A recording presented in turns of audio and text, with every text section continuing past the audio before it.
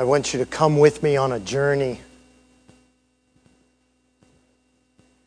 And for this journey, you can't take your car.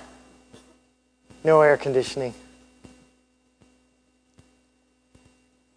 You can't take your cell phone.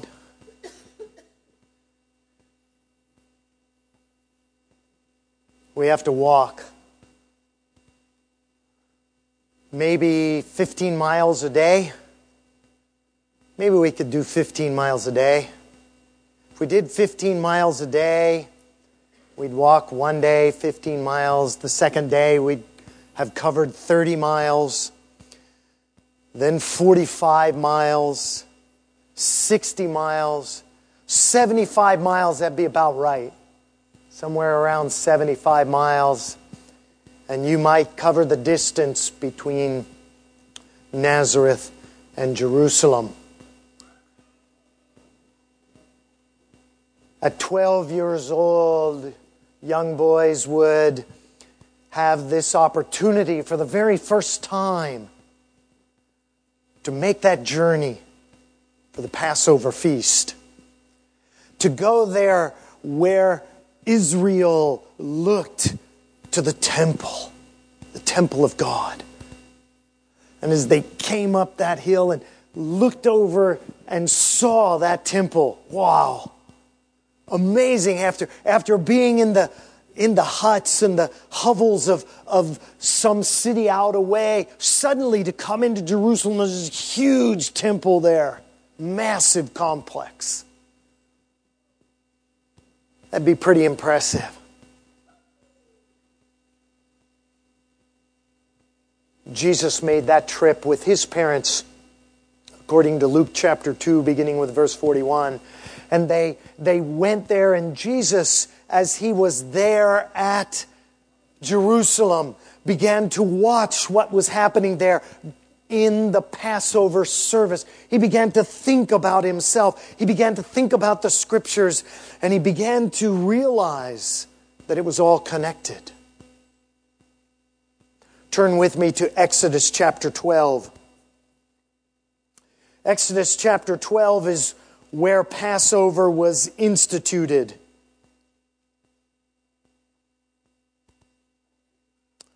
God says in verse 3, "Speak to all the congregation of Israel, saying, on the 10th of this month, every man shall take for himself a lamb, according to the house of his father, a lamb for a household." And Jesus began to see in this a picture of Himself. He began to see at 12 years old that these things were speaking of His life. Verse 5, it says, "Your lamb shall be without blemish." Jesus, the spotless Lamb of God. This spoke about Him. Verse 7, "And they shall take some of the blood from that lamb and put it on the doorposts and on the lintel of the house where they eat it." And so they were to take this blood, and it was to cover that house. It was to shield them. It was to protect them. It was to get them through this time. It was a sign, verse 13 says. It was a sign. "Now the blood shall be a sign for you on the houses where you are. And when I see the blood, I will pass over you." The blood of that lamb saved them from destruction. A picture of Jesus dying for us. And he began to think about these things at the age of 12 and realize what was coming in his life. "I will pass over you, and the plague shall not be on you to destroy you when I strike the land of Egypt." We read in Romans, the wages of sin is death. Jesus began to see His sacrifice making a difference for you and I. His life given for our life. The life of that lamb with its blood on the door was a picture of Jesus who would give Himself for you and I. Imagine the impact on a 12-year-old. How many of you are 12 out here? Some of you. Anybody 12 here? Any of our? You're 12 plus. Okay. Yeah. Any 12-year-olds? Zoe's almost 10. So not quite 12. Can you imagine the impact of this thinking on a 12-year-old? How would that affect a 12-year-old? It'd be real tempting to think, ooh, whew, that's too much for me. But he began to think about it. Isaiah chapter 53, he connected Exodus 12 and the service that he was seeing with the prophecies of Isaiah. Isaiah chapter 53. Isaiah 53 and verse 3. He was despised and rejected by men, a man of sorrows. How would that feel to a 12-year-old? How would that affect him? What would he think about that? Whew. That'd be a tough thing to deal with at 12 years old. He was despised and rejected by men, a man of sorrows and acquainted with grief. And we hid, as it were, our faces from Him. He was despised, and we did not esteem Him. And Jesus thought about these words. He began to think about them as He wandered into the school run by the rabbis, and they began to sing the glories of the coming Messiah and the time of our deliverance from Roman oppression. And Jesus, in His little boy voice, "Sir, but what about Isaiah? What about he shall be despised and rejected by men? What about verse 4? Surely He has borne our griefs and carried our sorrows." Can you see Jesus considering this as a 12-year-old boy? Can you see Jesus looking at the lamb being offered there, being killed, His blood being put on the doorpost? Can you imagine Jesus thinking about this verse as he's seeing this happen? He has borne our griefs and carried our sorrows. Verse 5, He was wounded for our transgressions. We transgressed. He was wounded. Is that a fair exchange? I mean, think about it. The next time I get a ticket, are you going to run down and pay it for me? No? Yeah. Don't worry, it's been many, many years.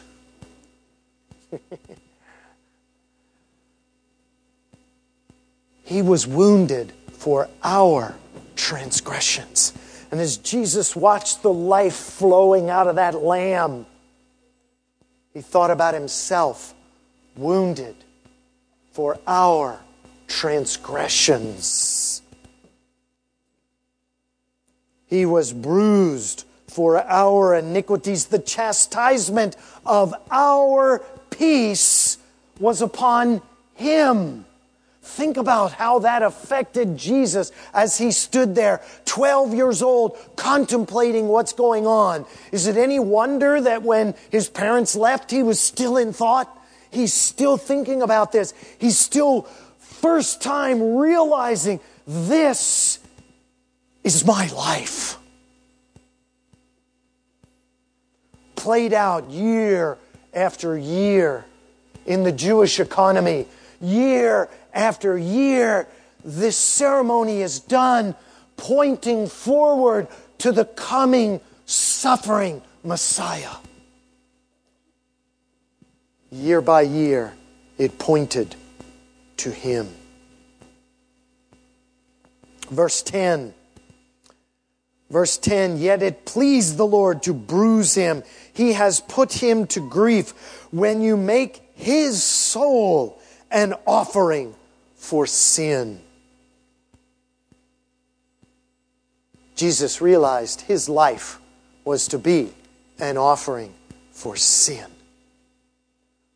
Verse 12. Therefore, I will divide Him a portion with the great, and He shall divide the spoil with the strong. Because, why? Why was Jesus exalted? Because He poured out His soul unto death, and He was numbered with the transgressors, and He bore the sin of many, and made intercession for transgression. This was what Jesus realized was His life.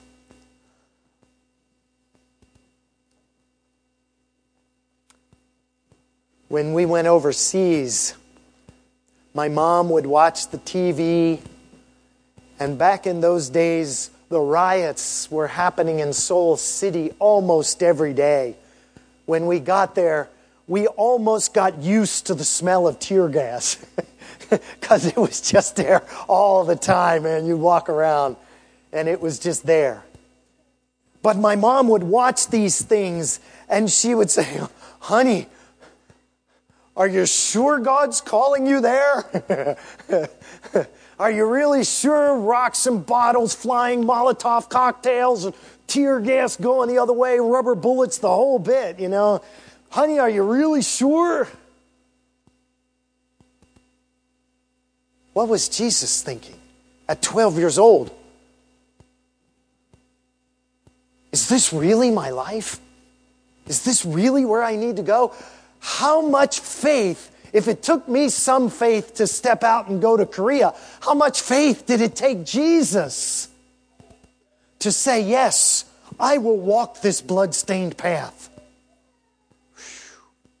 The faith of Jesus to step out and say, yes, I will live this life. I read the Scriptures. I understand this is what you've called me to. I see the sacrifice. I know this is where God is calling me. The faith of Jesus. It's incredible. I'll be honest. I wouldn't have been there. Check, please. I'm leaving. Right? You know? But Jesus saw this and said, yes, for them, because of you and me, I will do this.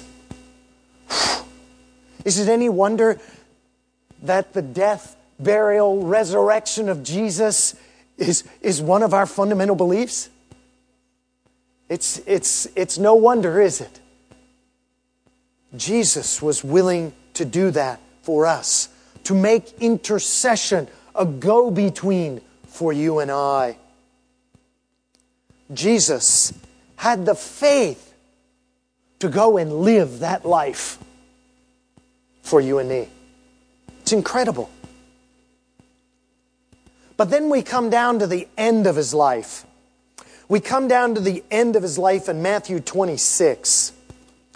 Matthew 26. Matthew 26, Jesus is facing the end of His life. Matthew 26 and verse 38. Matthew 26 and verse 38. Jesus walking into the Garden of Gethsemane, sin beginning to press down on Him. He's beginning to feel that separation from His Father. That communion He had known from eternity was being eclipsed by your sin and mine. Jesus, at the end of his life here, declares to his disciples, verse 38, then he said to them, my soul is exceedingly sorrowful, a man of sorrows and acquainted with grief. Yes? My soul is exceedingly sorrowful. This was the King of glory who need not have any shadow of sorrow in his life, but he came to this earth for you and me, experienced the woes of humanity, and was willing to go to the cross. And here he is, beginning to feel that coming down on him. And he says, my soul is exceedingly sorrowful, even, Jesus said, to death. Oh, what it was to have those disciples with him. And so he pleads with them, stay here and watch with me. And Luke records that being in agony, he prayed more earnestly than his sweat. His sweat became like great drops of blood falling down to the ground. Matthew chapter 27, Jesus hangs on the cross. Matthew 27, and beginning with verse 39. Matthew 27, and beginning with 39. And those who passed by as Jesus hung on the cross for you and I, not for his own sin, but for yours and mine. They passed by and they blasphemed him, wagging their heads and saying, you who destroy the temple and build it in 3 days, save yourself. If you are the Son of God, come down from the cross. How tempting was it for Jesus to answer that if? To say, watch, buddy.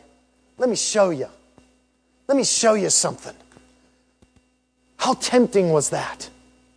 And yet, here he was, hanging there for you and I. The King of glory, despised and rejected by men. A man of sorrows and acquainted with grief. Verse 46.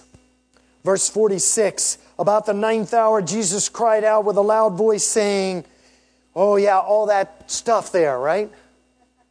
That stuff you just don't do.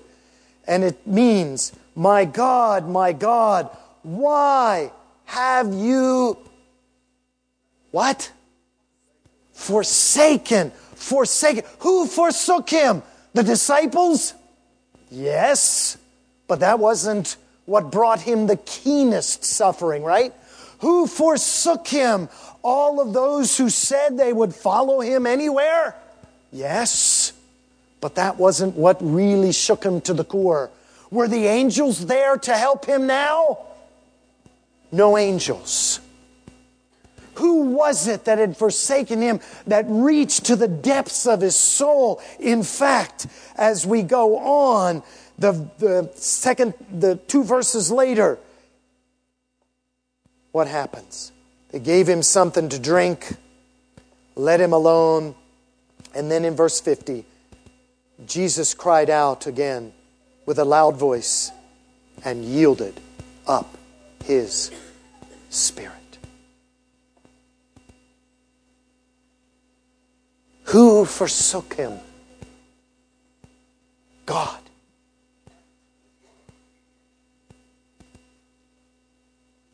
Because of your sin and mine, Jesus was forsaken. Jesus had faith at 12 years old to live a life dedicated to blessing you. As he came to the end of his life, And there was no reason other than His great love for you. He hung on that cross. He died for you there on that cross. And He had faith to go through that. The faith of Jesus to die for you. The faith of Jesus to live for you. The faith of Jesus to die for you. 12 years old.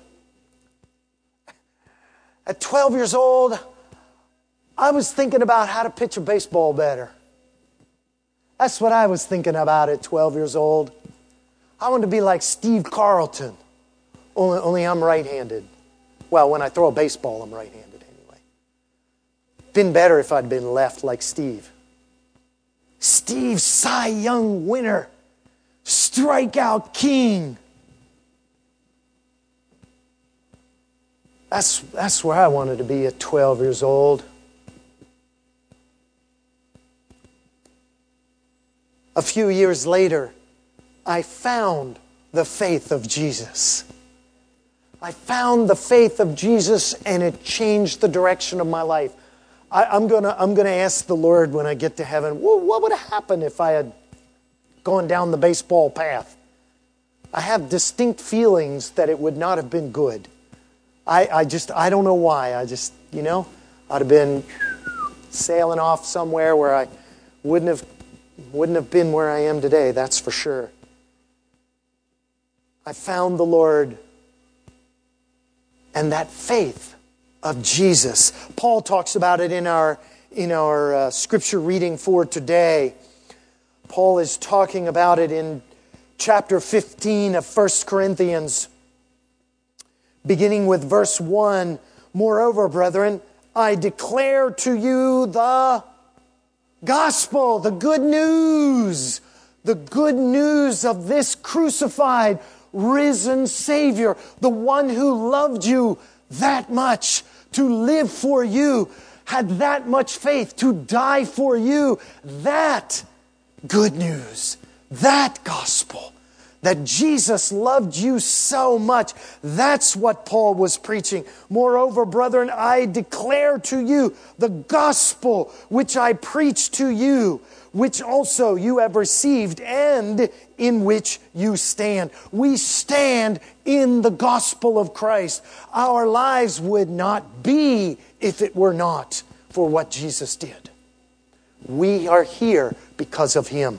And so we have this. It was for them salvation. Notice verse 2, by which also you are saved. This is what Jesus did for us. Am I preaching to you today any other gospel than what the Scriptures tell you? This is old news. Pastor, give us something new and exciting. Brothers and sisters, this is the best news there is. This is the good news, the gospel. It doesn't get any better than this.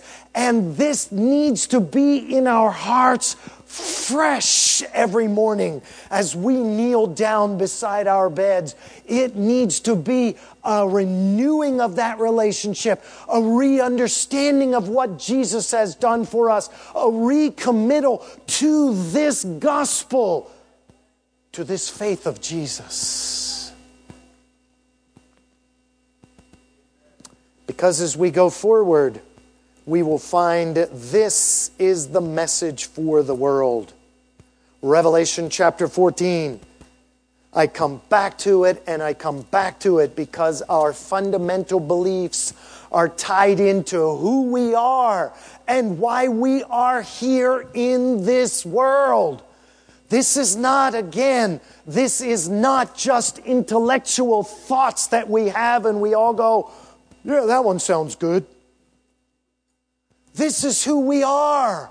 This is what we believe. This is the bedrock, the foundation of what we believe. Revelation chapter 14. Revelation chapter 14. Then I saw another angel, verse 6. Another angel flying in the midst of heaven, having what? everlasting good news. Good news. Everlasting good news. This everlasting good news is the ninth fundamental belief. Jesus gave himself for you and me. The good news. And what are we supposed to do with it? Keep it in our pockets? Preach. We're to preach it. Having the everlasting gospel to preach to ourselves. Sabbath mornings, right? We're just supposed to hear it here, and this is the only place we deal with it, right? Yep. To preach to those who dwell on the earth, to every nation, tribe, tongue, and people. Do you figure that might include Lakeland? Just kind of wondering. Right? This is our work, brothers and sisters. This is who we are. This is why we're here. We're not here to know the latest, greatest TV show. We're not here in order to listen to the coolest new song and be one up on our buds. We're not here so that we can have the best car, the best house, the best retirement. That's not what it's about. Because after all of those things, it's still dust.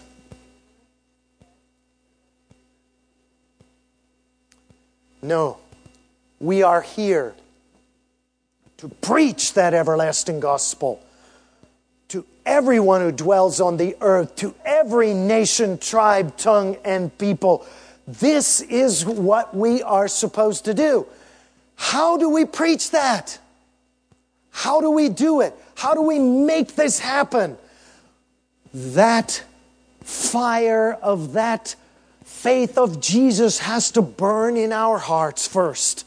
It needs to drive us to our knees. It needs to help us realize that if we're going to reach this church, even this city, it's going to be because the God of heaven is in it.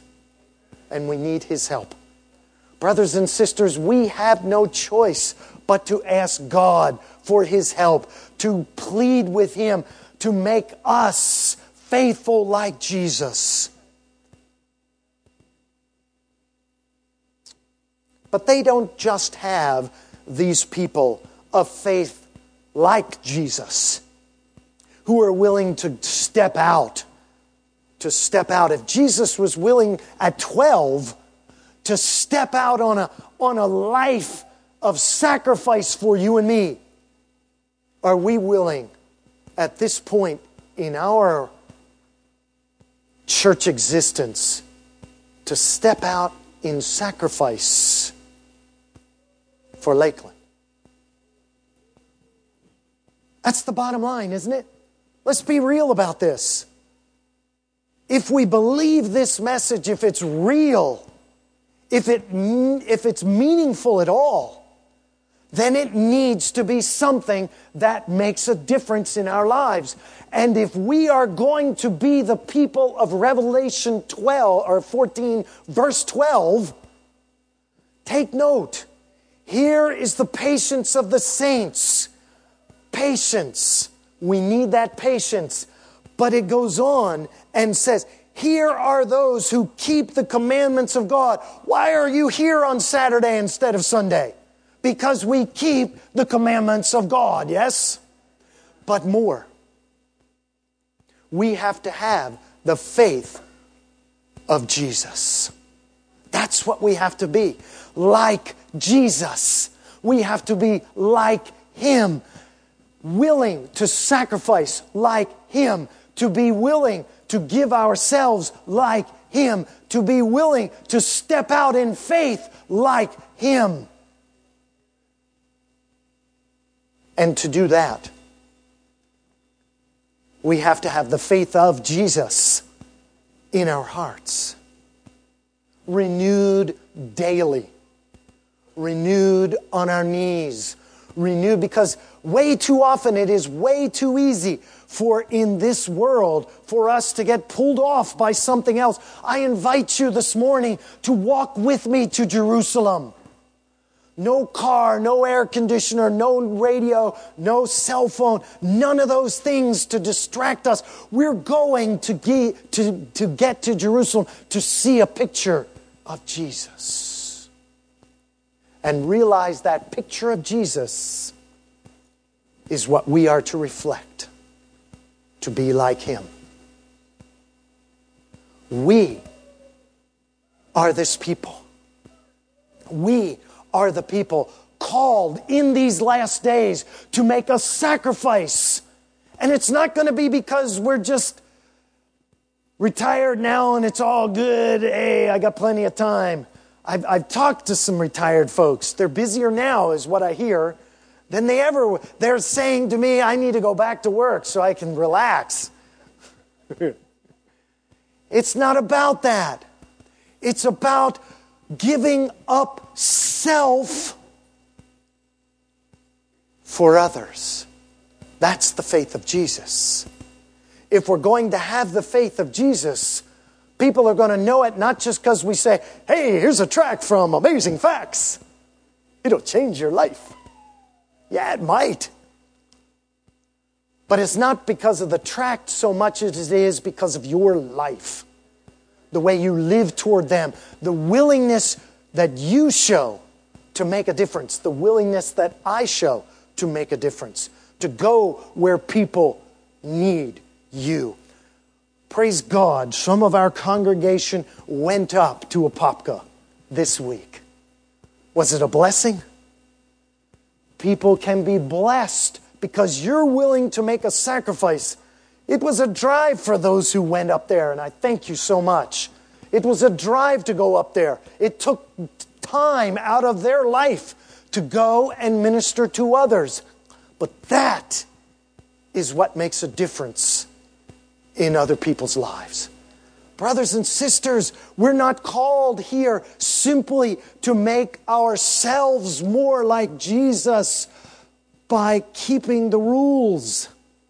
We're here to make ourselves like Jesus by giving up ourselves. That was what He saw at 12 years old.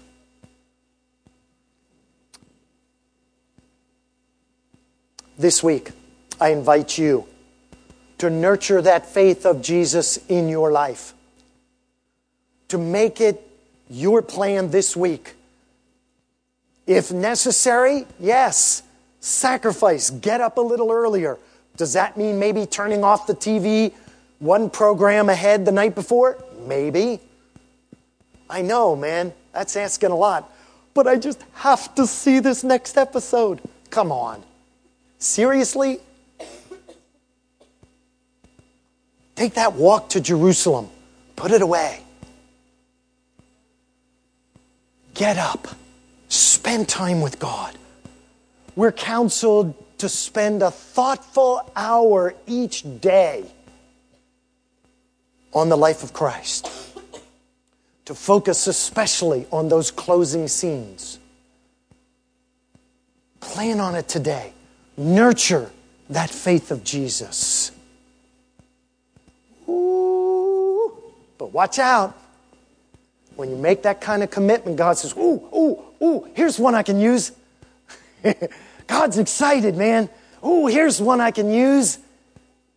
And so He'll bring you into contact with somebody. And man, I'm scared. What do I say? How do I deal with it? Will you take that step of faith and live for Him? Jesus did it as a 12-year-old boy. I'll bet I can do it. To live for someone else, we can do it. So I invite you 2 ways this week. 2 ways to have the faith of Jesus. Drink it in from the Word of God and prayer. And then secondly, step out in faith for someone else. Faithfully as Jesus did.